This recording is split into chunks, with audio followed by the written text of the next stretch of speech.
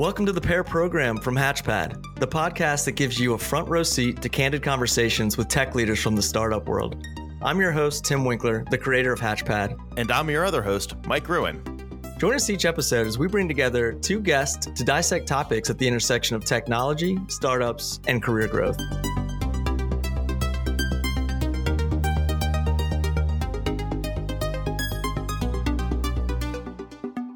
All right, what's up, everyone? We are back for another episode of the Pair Program. I'm your host, Tim Winkler, accompanied by my co-host, Mike Gruen. Mike, I like to start things with a little question for you. So in our team meetings every Wednesday, we toss out like a hot take and kind of like Hot Take Wednesday. So I need your thoughts on this one. This was one that came up this past week. Carrot cake is disgusting. Where do you stand? Carrot cake is one of my favorite cakes. So I am pro carrot cake. I'm in the same boat. I mean, but folks like to argue like, oh, well, vegetables and desserts don't belong together. Those but people are just wrong and close-minded. Yeah, I'm with you. I have a strong opinion on carrot cake. It seems I asked the right person for this. All right, cool. Well, let's give the listeners just a quick heads up on today's episode. I am excited for this one. We're calling it Crafting Culture.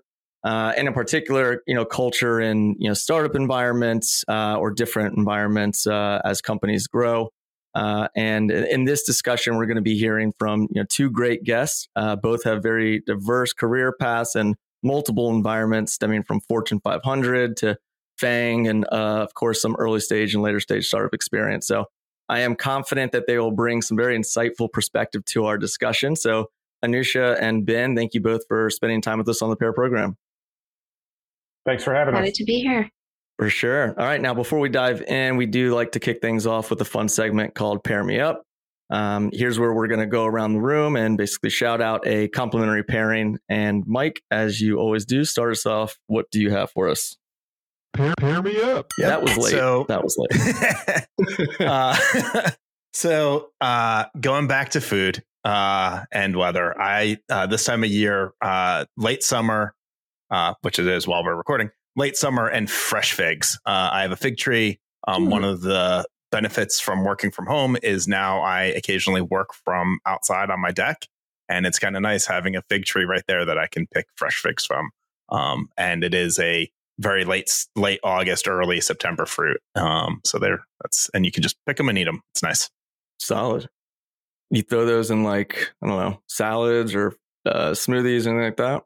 Nope, we just we haven't just really figured out from the tree. Yeah, just go straight from the tree to my mouth. Yeah. Okay. Look out for wasps because there's something known as a fig wasp.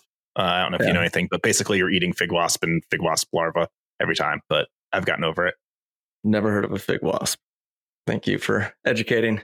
All right, my pairing is going to be Oktoberfest and hangovers. And yeah, again, I know this episode isn't going to be airing for a month from now, but I do like to bring my pairings into the current moment. And currently, I am battling a very solid hangover from an Oktoberfest party last night.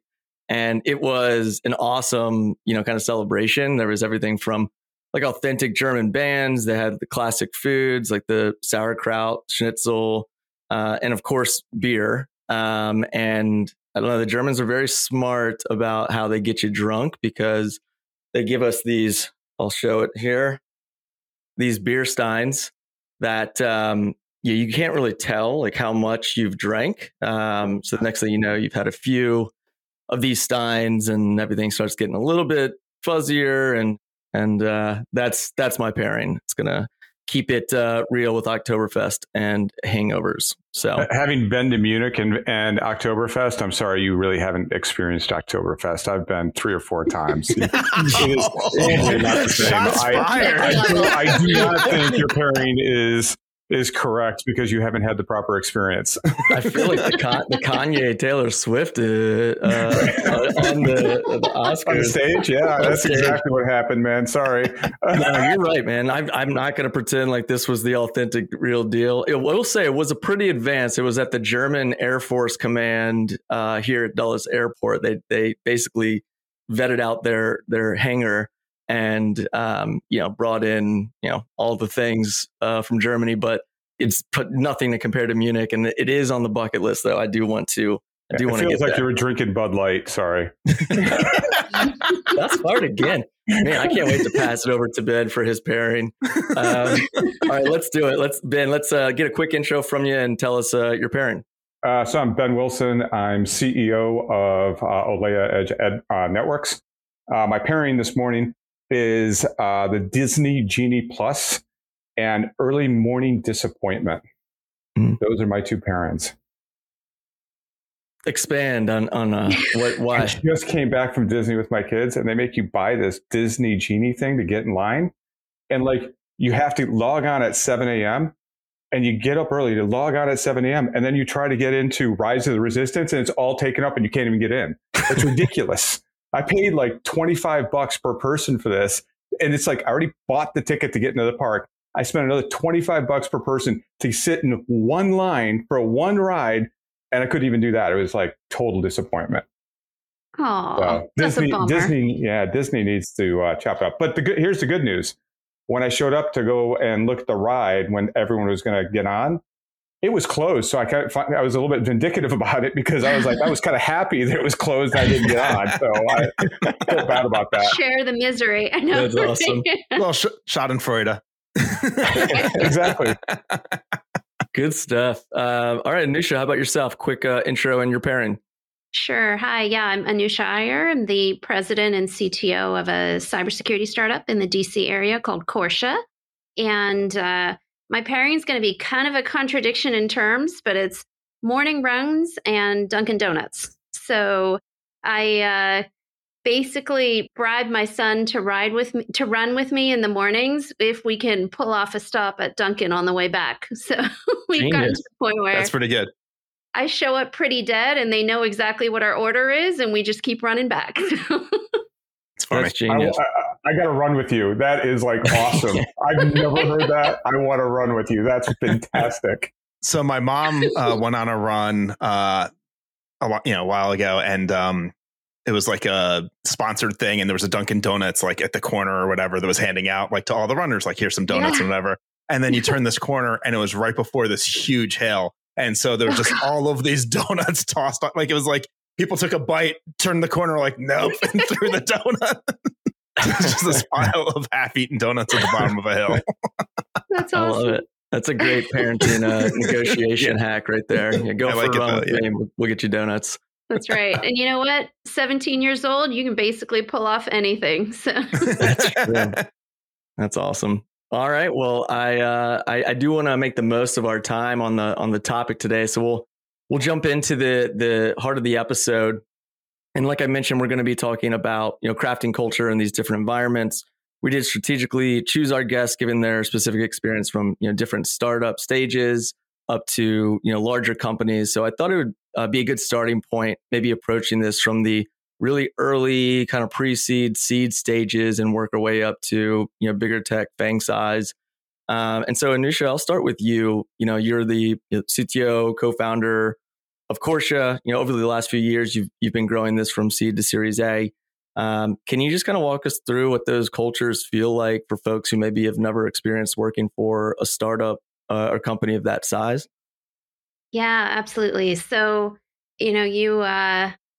we kind of have a joke right now. We just moved into a new space. And so we call it Corsha 5, right? And it's been 4 years. And that's kind of how it goes is you start with working out of a Starbucks, the canonical story to out of someone's dining room table to a little bit bigger. And it really is important to bring everyone on the team along and excited for that growth and that culture as you're growing. And it's a great opportunity to bring folks in at kind of a ground stage where they get to wear a ton of different hats. So you're looking for people early on that get energy out of that, right? That want to do that. They may 70%, 80% of their day be hands on keyboard, but then they get a little bit of excitement from doing other things too.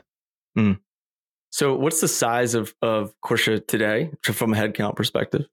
I think we are, including a couple of contractors, around 20. 20?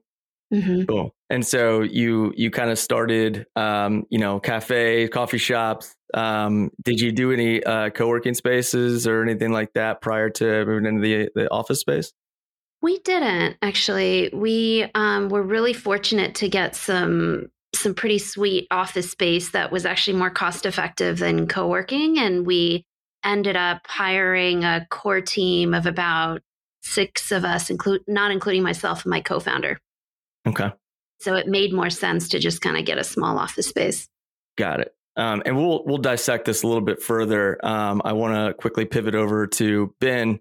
And Ben, you've worked most of your career in bigger companies. Most recently, you were with Google for 4+ years prior to joining with Olay. And so I believe Olay's Series C stage. Maybe you can give us a little more context in terms of like where you're at headcount wise as well. But I'd love to hear, that transition and some things that really come to mind or what stood out for you making that transition. Yeah, I mean, so when I left Google, I ended up at Olea, and we were actually working out of a house/garage, and it was phenomenal. The CEO, Dave Mackey, phenomenal founder, phenomenal person, and it was like grit. And like when I joined, I kind of knew the financials, and then you get into a little bit more, and then all of a sudden you're like, wow, this is tight. This is like really like. In August, are we going to make payroll? I'm just kind of curious because I just got to know, right? And you go through these cycles and you work with the people and you try to understand what's the psychology. Now, we ended up getting funded by Insight Partners in September, so it was a great story. But you go through these things that like is really hard to understand unless you work for a very, very small company. And there are only certain types of personalities that can go do it. I would say, our founder, Dave Mackey, is one of these people. He gritted it for like 6.5, 7 years. I looked at that, I was like, that's not me. I couldn't do that, right? But going from like, hey, I've got product market fit to kind of the next step, that's a space I can do well in. And so being able to understand where the company's at and what needs they have, help you understand whether you're going to be able to fit. Like, I should think I'm not sure I could do 0 to 20. Like that sounds really hard. I've been in charge of like 20 to 100. We're at almost 100 people now. And it's like, that's a different type of scale, a different kind of thought. And that's something I can sink my teeth into. And a lot of that has to do with my background in the bigger companies where I was CTO and, working for the CTO of Google and all that kind of stuff. Those experiences kind of brought me to the place where I could go do it. But I certainly couldn't do 0 to 20. 0 to 20 is a whole different ball game. Let's break that down a little bit because I think that it's one of my favorite sizes to really kind of dissect. And we work with startups that are usually in that seed to A. I started my business out of my garage 10 years ago, and my first hire is now my business partner and COO. And that relationship in those very early stages, they oftentimes equate it to like you're a family. And often the co-founder relationship is like a marriage.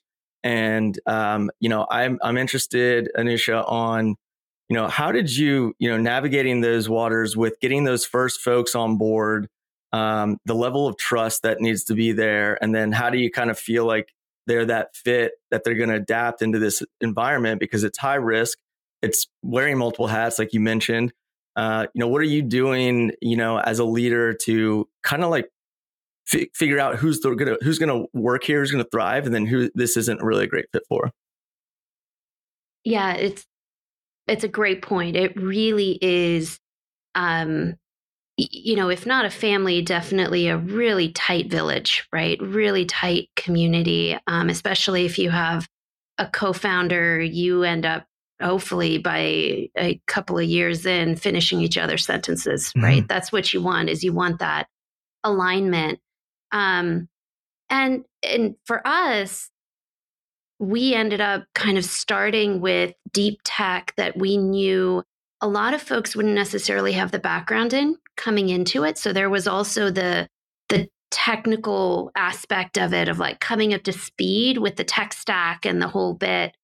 And so it's to like Mike's point, it is definitely grit. You have to look for people that are willing to stick it in there regardless of what it's going to take. And there will be ebbs and flows, right? But I could tell you right now, I remember one of our first POCs that we were doing. It was with a pretty large system integrator, and we were working on it for months. And then, of course, the night before we're supposed to deliver right on schedule, we run into a major issue, right?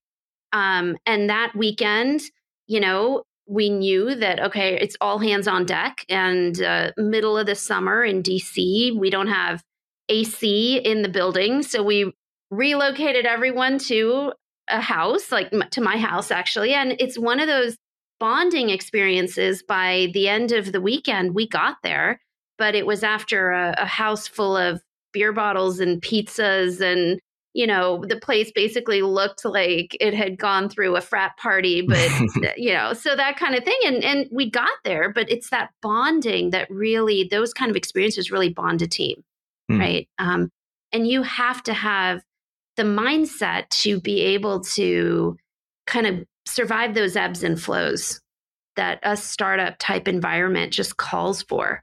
And I wouldn't even say, it's a particular demographic. It's not like it's a particular type of individual. It really is just that grit and that belief that you're building something bigger together. I think it's also buying into the idea, like those moments, I've gone through plenty of those in my career as well, like being in a small company and doing, those crazy whatever. It's those experiences that you then draw on in the future, even though at the time it seemed like it was like terrible and whatever, there were fires and it was like chaotic. At the same time, that's like when you're a larger company a little bit down the road, whatever, being able to draw the energy from those times and sort of remember that it's just this kind of weird thing. And I think if you're not the type of person who can embrace that type of environment, then it's not going to be a good fit. For sure. So that's an important part. It's great, but it's also just knowing that like there's something more to it than just persevering. It's not just, I need to survive this, it's a little more than that.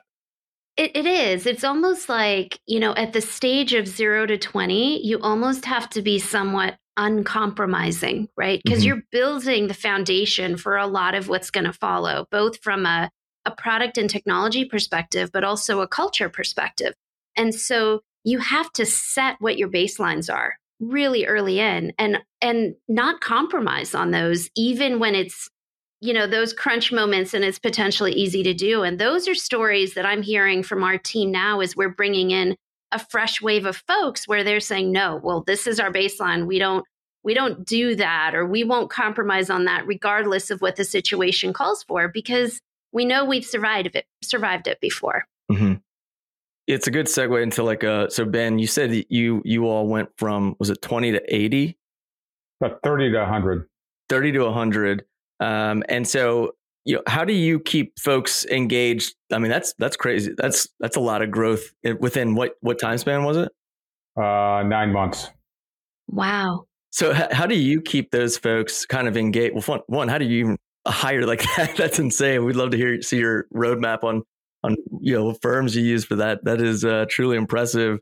I want to know, how do you keep folks engaged at that rapid pace without feeling like, they're just, I don't know, one more number added to the bunch, but almost, each hire, you're a special addition here. And what is it that you all do that's special that carves that out for folks? I think when you have to think about it, right, you got to break it down into a team and you got to tell the team it's special. Because every team is special. It's like, you think about it, like the engineers are always like, well, if it wasn't for me, there wouldn't be any product and there wouldn't be any need to do anything. It's like, well, yeah, but if there aren't any salespeople, no one's buying the product and we're all going home. And so it's like this idea of dividing the work and knowing each piece of the work is so important. And that mission is making our customer the hero. And being able to rally around a mission is what's so important, in my opinion, right? When you're a 20-person startup, when I first started here, Dave was the integrator. He okay, I don't know all the things, so let's go ask Dave. And he became the integrator. And that was super important. You get to 50 or 60 people, you can't do that anymore. What you need to do is everyone needs the autonomy to be awesome. they need it, right? And that autonomy to be awesome comes with an accountability and responsibility. You as part of the leadership team have to go and enforce. It's like, it's great you have autonomy, but did you go talk to this person? Did you talk to this person? Did you make sure this customer is going to be happy? All these different things. And when you come into an organization and you're 2 months in and there's someone who's been sitting there for 5 years gritting it out, it's like, did you talk to them?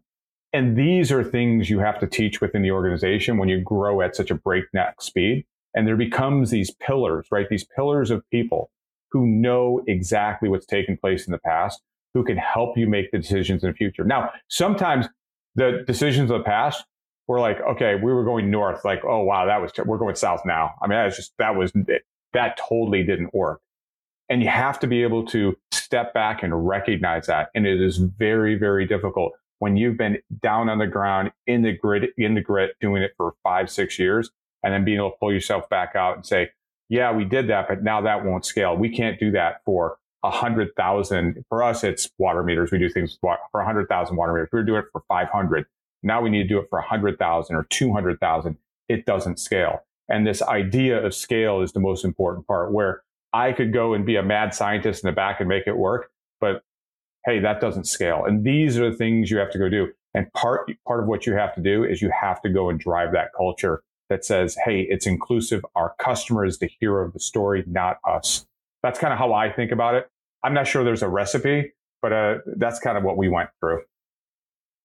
I think the scaling thing is interesting because there's stuff that you like, because I think the opposite is also true when you're going 0 to 20 or whatever, where I think people start trying to overbuild or try and think too much about, well, this needs to be able to scale. And it's like, well, that's all well and good, but if we don't actually get this built, we're just going to go out of business. So there's that balance of that still happens when you're 30 to 100. That still happens. I mean, let's be clear. I'm sure it does, right? But I think that whole notion, like, I think that's one of those things that's really hard to navigate. Is how do you build the right solution that's the right balance of scalability versus First, let me just dispel this.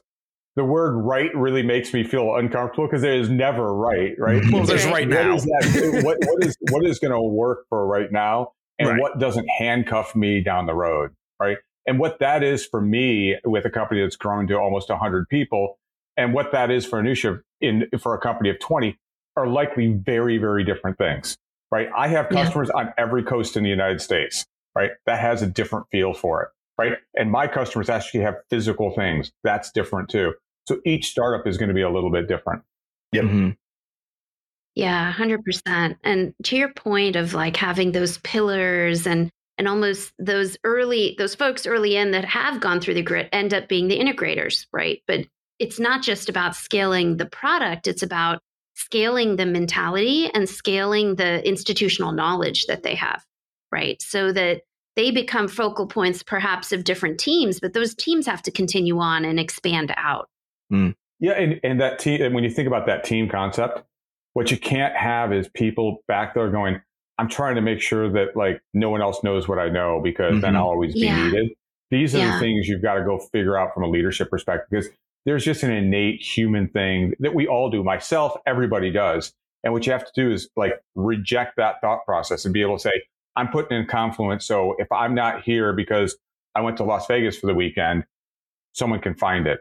Yeah. That mentality becomes so important because everything changes over time. When you go from 20 or 30 to 100 people, so many things change. You've got to write this stuff down. You got to have a structure. You got to have what I would call an enterprise operating system, some process to allow you to go, hey, this is an issue. This isn't an issue. These are the things that really bring teams together.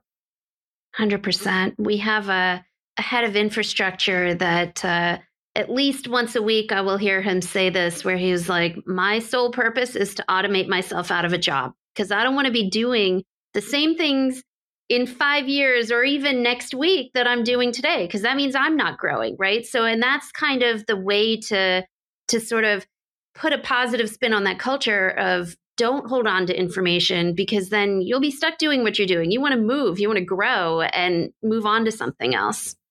In fact, that's advice that I give. Like that's how I've moved up in my career. That's how, like, whenever people who report to me ask me questions, like, what do you do? It's like, right. The idea is if I can get out of the job I'm doing now to work on other things, that's what's enabled me to move up. And so writing things down, training my replacement, automating my way out of it, whatever it is, those are all the ways to start. Like if the company can't see you, like can't see anyone else in the role that you're currently in, that's a problem. Like that's going to stifle your own ability to grow. Yeah, I love the automate piece. So when I was at Google, if you're going to do it a second time, write a script so no one ever has to do it again. And when you run at scale like Google does, it was like everything was automated. I mean, and that made everything kind of scary too. Press the automate button, it goes across every data center in the world. It's like planet scale compute is a bit scary sometimes. Yeah. Yeah, we ran a whole episode on this called empowering teams, and I think it's there's an art to it. Some folks have a tough time like passing off the reins or letting go of control, and it usually is at a C-suite or a founder that when you make that transition of that next layer, having the willingness to give a little bit up, and trust, I think is a big piece of that. Like trust that it'll get carried out, if you had the right folks in place. Hey, startup techies. Has this podcast inspired you to explore a new startup career opportunity? Then make sure to check out myhatchpad.com/jobs to browse startups by stage, tech stack, and salary. But Ben, I kind of want to talk on that piece too. So you mentioned some of that stuff from Google. Anusha, you worked with large companies at Intel in the past. What are some of these things from like bigger environments from a culture that you miss now that you're in a smaller environment? For me, I think some of it is when you think about culture, the culture is already set, so you don't have to think about it, right? You as an individual don't have to think about it. You just follow the culture and it's good. When you're in a startup like this, what you have to recognize is sometimes the culture is going to have to change. It changes from 20 people to 100. It has to change because when you're 20 or 30 people like we were, right? It was okay if we all kind of worked together and you didn't have a lot of autonomy because you're so connected. But once you get to 100 people, you can't be so well coordinated. And so being able to have autonomy to make decisions becomes really important. The other thing is like, you got to bring data to a lot of these things. And what oftentimes happens, especially as we grew, sometimes the title took precedence over data. And you can't let that happen. What you've got to do is you got to bring data to the table and be able to say, the options are this. Here's what the data is telling us. Sometimes data lies, and we all know that. We all know that sometimes data tells you one thing and it really means another. And what we want to do is be able to use it as a guidepost to be able to make decisions. Because we always say, the world is full of risks. We will be vigilant. And you're vigilant by using that data. And for me, when I think about that kind of growth spurt, that kind of what is it that's different between a Google or Siemens, like I've worked for, and what's at Alea, is really that you're constantly refining that culture a little bit on how you think about things. For us, our mission is to eliminate all water loss in our water utility. That has not changed. That will not change. But how we go about it likely will be tweaked every year just because what we learn through our process, what we learn through our customers will change. Well, Anusha, how about yourself? Yeah, I mean, I would say I completely agree with that. I love the idea of data over title. I think that's actually one of the advantages of a smaller company. Oftentimes, is that you don't have a huge hierarchy, right? It's fairly flat, and everyone's kind of outcomes and data they produce speak for themselves, or hopefully speak for themselves in the right culture.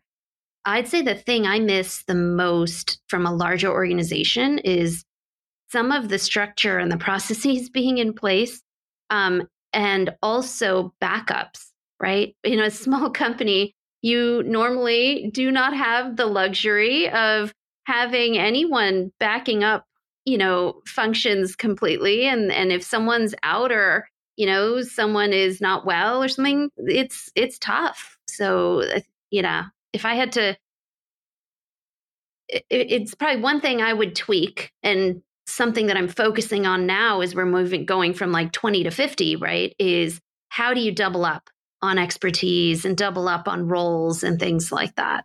Yeah. And what that sparks me to remember too is when you're in a large company, right? Even when I was at Google, there would be people who had 10 years at Google, but they did only 2 things in Google during that time. And it's like, Right. it's not that they're bad. It's like what they're trying to do is do something at scale, planet size compute, right? But like they don't have that broad experience that allows you to have a little bit more perspective. And that's what's incredible about startups, right? Is you've got to think about everything. Even if you're an engineer, you kind of think about go to market. Even if you're in go to market, you think about, well, wait, this has to run fast. Why would we write that in Python? That should be in C++, right? It's like this type of thought process happens across the business because everyone is trying to get focused on that customer, be able to say the customer needs this thing. And that customer focus really makes a difference across the entire organization. I think that's a huge difference in between large companies. Because there's always that group of people in large companies.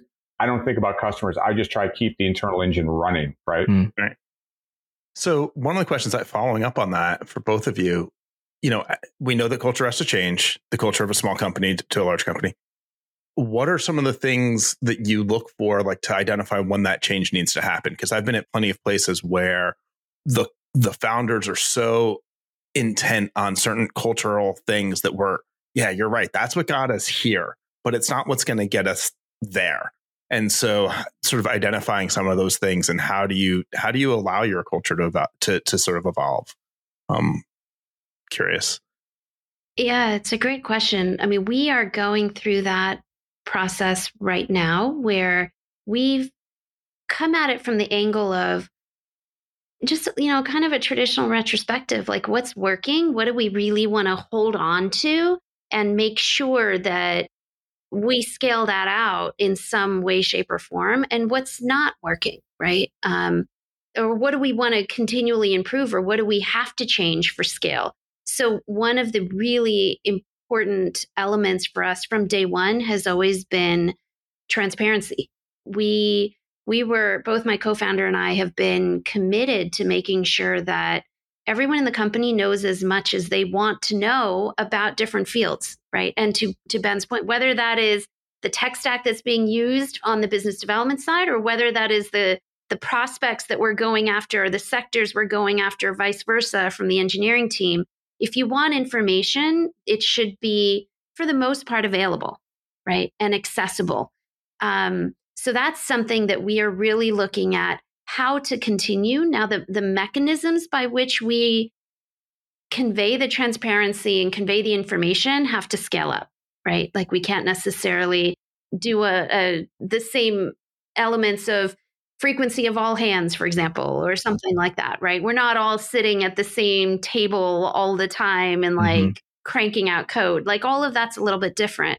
But that core value of transparency, we want to continue. Now, the things that we are trying to scale out or improve on are things like being able to support multiple simultaneous customers in different geographic regions. And that just takes a different mindset than if you are a team of 4 or 5, right? And it's just coffee. And also the workflow. Yeah. Just a lot of coffee. A lot of coffee. A little bit of beer. Exactly. I mean, it's just a couple of these is what it takes. I mean, I heard Anusha and a lot more than just in October. Yeah, that's right. And I clearly heard Anusha say, "Hey, there was a weekend where there's a lot of beer bottles and pizza." So that makes a lot of sense. Yeah, I think for months after that, my daughter was like, my mom throws really wild coding parties. And I was like,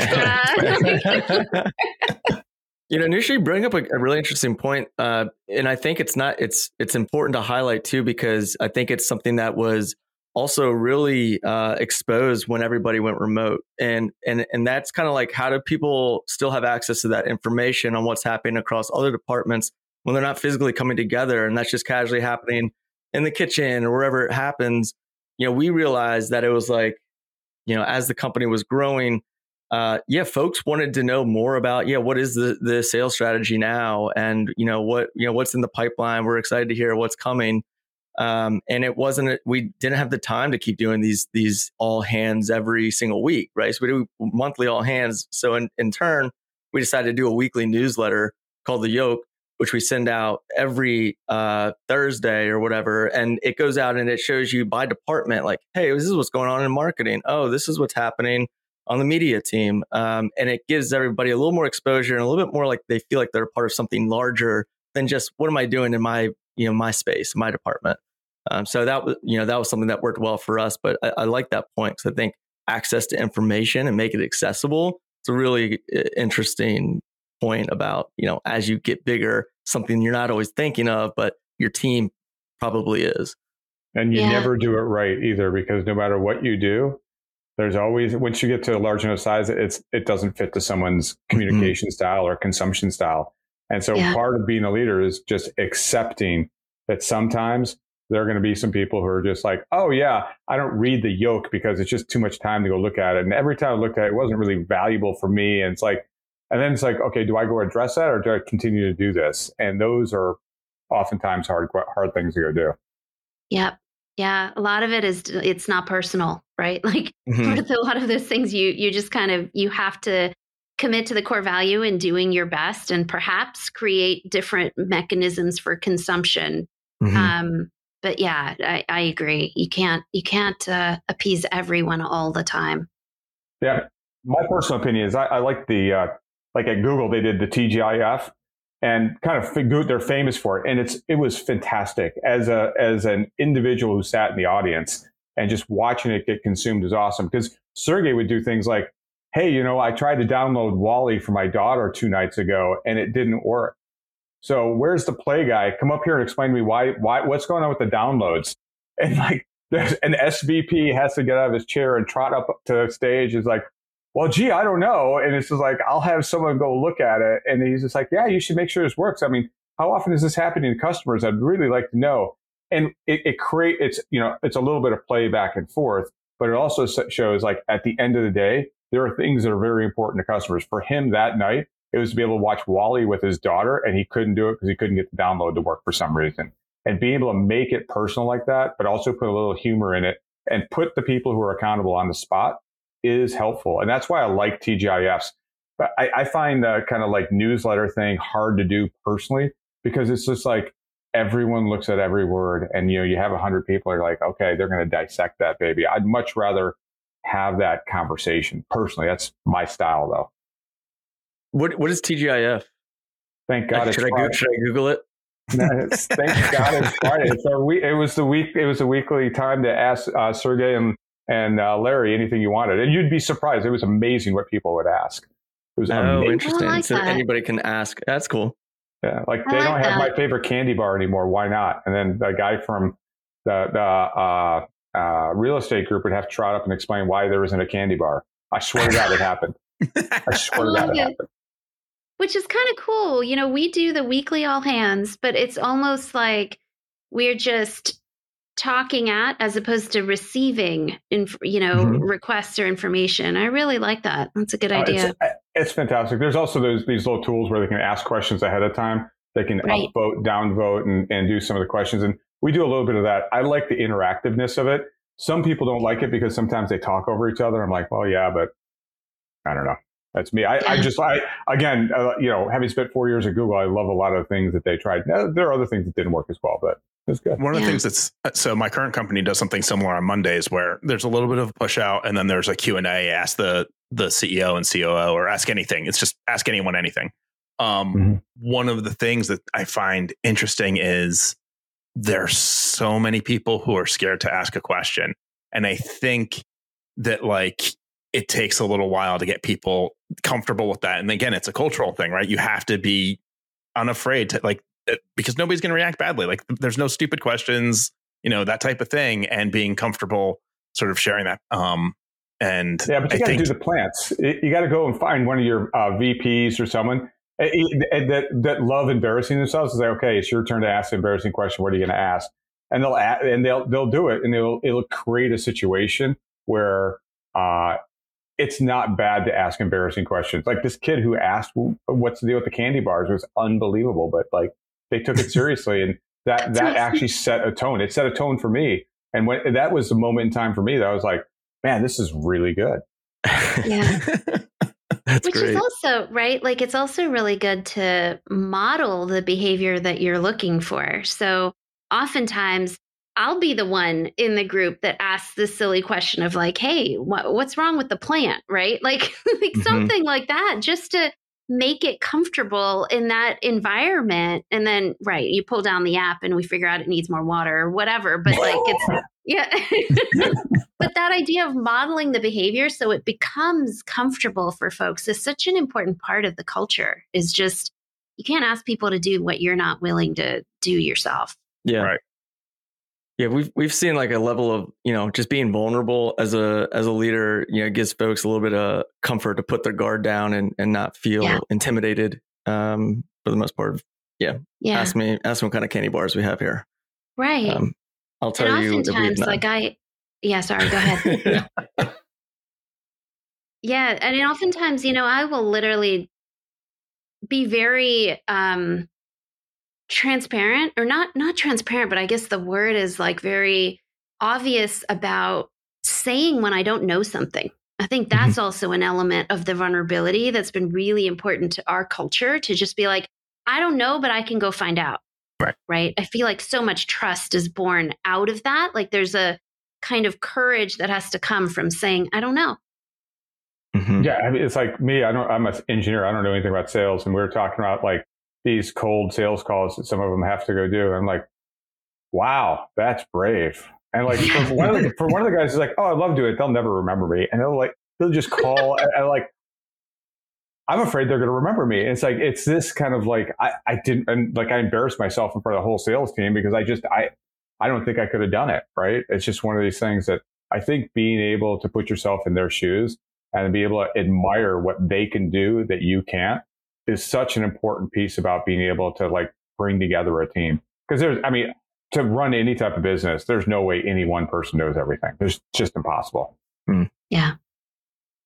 Good stuff. Well, I think we are going to wrap this segment up and transition into our final segment here, where we'll spin the community wheel behind me. It's called Round Out My Career. And these are topics and questions that we have crowdsourced from the Hatchpad community. And we'll kind of riff on them. I'll give it a spin. Let's round it out. I'm not sure I trust the wheel. It's rigged. Yeah, in fact, it's all a facade.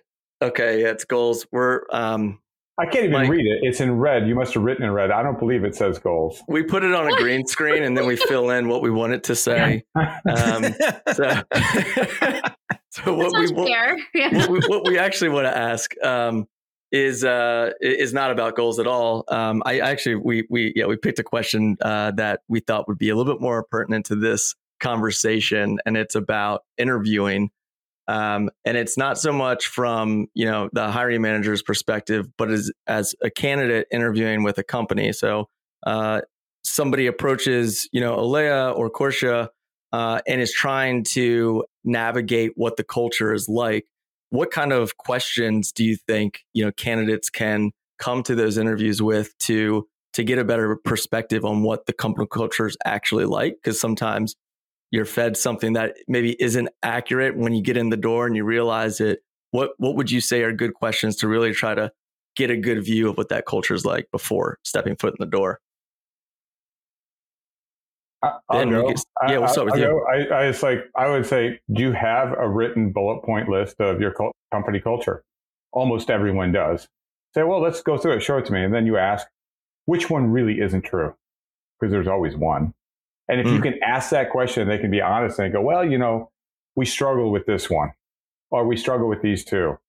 That helps you understand where they're at, because then they're saying the other ones are true. These are ones we're striving to get to. Helps you kind of like focus in on like, where are they at? And then you can say, okay, this either fits to what I want to go do or not want to go do, and allows you to kind of have a little bit of a compass of how to ask the next question. Because for me, if they say I don't have anything written down, it's like, oh, well, then you don't have one. Because literally, if you haven't written it down, it's just, to me, it's baloney, right?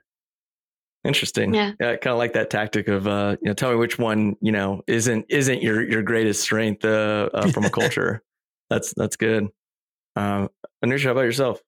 Yeah, I'd say a good question for us would be, how has retention been? What does your retention policy look like, right? So it's very telling how long folks stay around, as to whether they are in a positive culture, positive working environment, collaborative team, and that can tell a lot. I think that's an interesting one because an unwillingness to share that is certainly going to be a tell, right? If they talk about how, oh, we've had this retention and we've kept this, then it's kind of clear that it's going to be positive. But if they're in any way cagey or hesitant, then even if you don't get the direct answer to the question, you basically got the answer to the question. Right. That's a good one. That's really good one. And I think that's, you can see, the writing on the wall. If they've got a high attrition, it's like something's not quite right here. Mike, what about you? Anything that you've kind of experienced? Yeah, I mean, in my experience, it's the asking what the culture is goes only so far, because I think a lot of it, especially if you're interviewing with some of the founders or some of the people that have been there for a while, what they think the culture is and what the culture actually is are not always the same.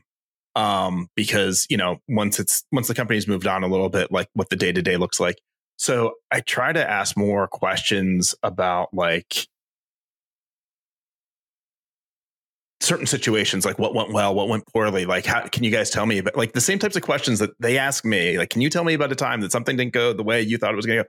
Those types of questions, to try and find out, like, what was something that you guys did recently that didn't go particularly well, and what was the reaction, and so on and so forth. And to me, like, is it a collaborative environment is way more important. Did people, like, was it a supportive and collaborative thing? So I'm looking for certain things and asking that question. I think probably my advice to someone would be, think about the things from a cultural perspective that are important to you, from if you've worked at places before, things that you've liked, and try and come up with questions that might help you understand whether or not that company exudes those qualities. That's the other thing. Like, just because this company says their culture is X, Y, and Z, some of those might not really be all that like impactful for you as an individual. So it's also important to go in knowing, like, having an idea of like, what is important to me? What am I looking for? And I think the other thing to that is there's a big difference between a virtual culture and an in-person culture. Yes. Everyone wants to tell you that that's not true. It is 100% true. And a lot of it has to do with, how does the interaction happen? Oh, most interactions happen via Slack. Wow, that's really hard. Like, how do I get the emotion? How do I get the body language out of that? And it's super hard. But when you're in the room and you see the person and you can go, I need to ask another question after they gave me that answer, because clearly I didn't get the full answer out of it. Mm-hmm. Those are really telltale. And that's one of the things that I've talked to a lot of my staff about, is there is a certain portion of us that can absolutely do virtual and it will work.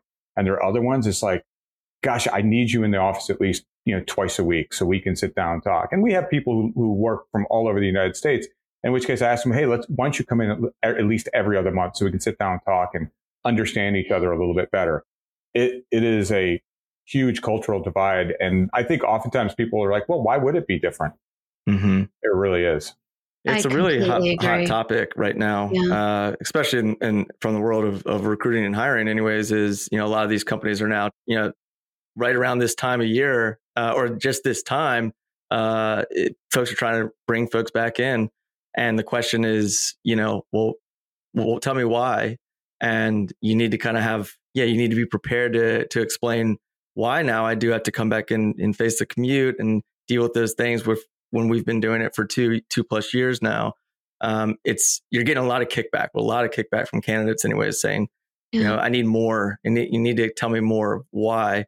And I completely agree. I think it's really challenging to manage a fully remote culture and have people feel like they're a part of something beyond just, I'm coming to my keyboard to work. And so one of the things that we did at Hatch was a company retreat, and it was an all company wide. It was challenging for folks to kind of get there, and but once you were there, that was where kind of the magic happened. Was 3 days of being able to really engage with your team that you never get a chance to do fully remote. So I agree with you, Ben. It is Alea, what is the remote work You can be fully remote if you want. I'll give you an example, right? It's like, who's ever done really, really good UX fully remote? There's probably a small number. Yeah. I tell you, UX is one of these things that's just so hard to get right. And it's like, you got to really talk and see people. I think it's hard. For me, what I look for in people is like the willingness to come in so we can have some of these conversations. Mm-hmm. But like, we're in a build session right now, right? It's like, if they come in, it's headphones on, keyboard up, like they're going at it. And you just look at it, it's like, there's no reason for them to be here. But then there are those moments where you see them gathering around talking. It's just like, they got some sort of problem. Well, you know what? That's good they're there in person. And it's this thing where you have to train the people to know when, like, listen, we ought to just go into the office for tomorrow and work this out. And that is the culture you've got to go figure out how to go drive. And it's not a straight line at all. It's constantly changing. I use UX as the perfect example because it's like, that's hard. That's hard. Yeah, we've heard a lot of like product teams, they need that in-person collaboration as well because they work with so many different cross departments. They really need to have that in-person presence, whereas engineering maybe sometimes isn't as necessary as folks on like that product and the product marketing teams. The engineers draw me. Sorry. Yeah, no, go ahead. Go ahead, Ben. I was going to say, tell the engineering team, draw me an architectural diagram remotely. I was just going to say that. Yeah. I'm sorry. I was just going to say that. No, you're absolutely right. Like, we've measured the time it takes to get to a point we're happy with a new architectural flow virtually versus in person. Right. And there's a huge difference. And you kind of find alignment so much faster when you're in the same room with someone because of all of the additional body cues and things and just the interactions that you can key off of, right? Or even just like, virtual whiteboarding apps only take you so far, right? Sure. There's no replacement for standing around and sketching something out. It'll be interesting to see. We have the same approach now where it is, you can be fully remote. We've tried to, with this new space, say if you come in at least 3 days a week, then you get a dedicated office, right? Otherwise, it's kind of an open space. And I feel like there's just an energy to the in-person collaboration when possible that you cannot replace remotely. Yeah, that's the alcohol. Yeah. That's what this culture, that's what we'll put a bow on it. This culture conversation is going to come down to alcohol and candy bars. Is what really thrives. It's like carrot cake. There's some very strong opinions on both sides, right? That's right.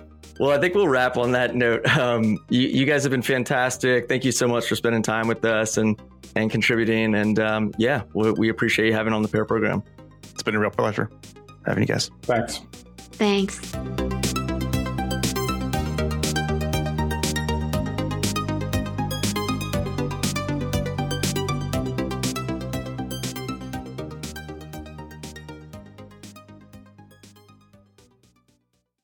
Are you a startup founder or tech leader looking to grow your engineering or product teams? If so, Hatch IT could be a partner worth exploring. We've helped hundreds of startups scale their tech teams with relational and marketing-driven recruiting solutions. Check out hatchit.io/hire to learn more about how we can help your teams grow.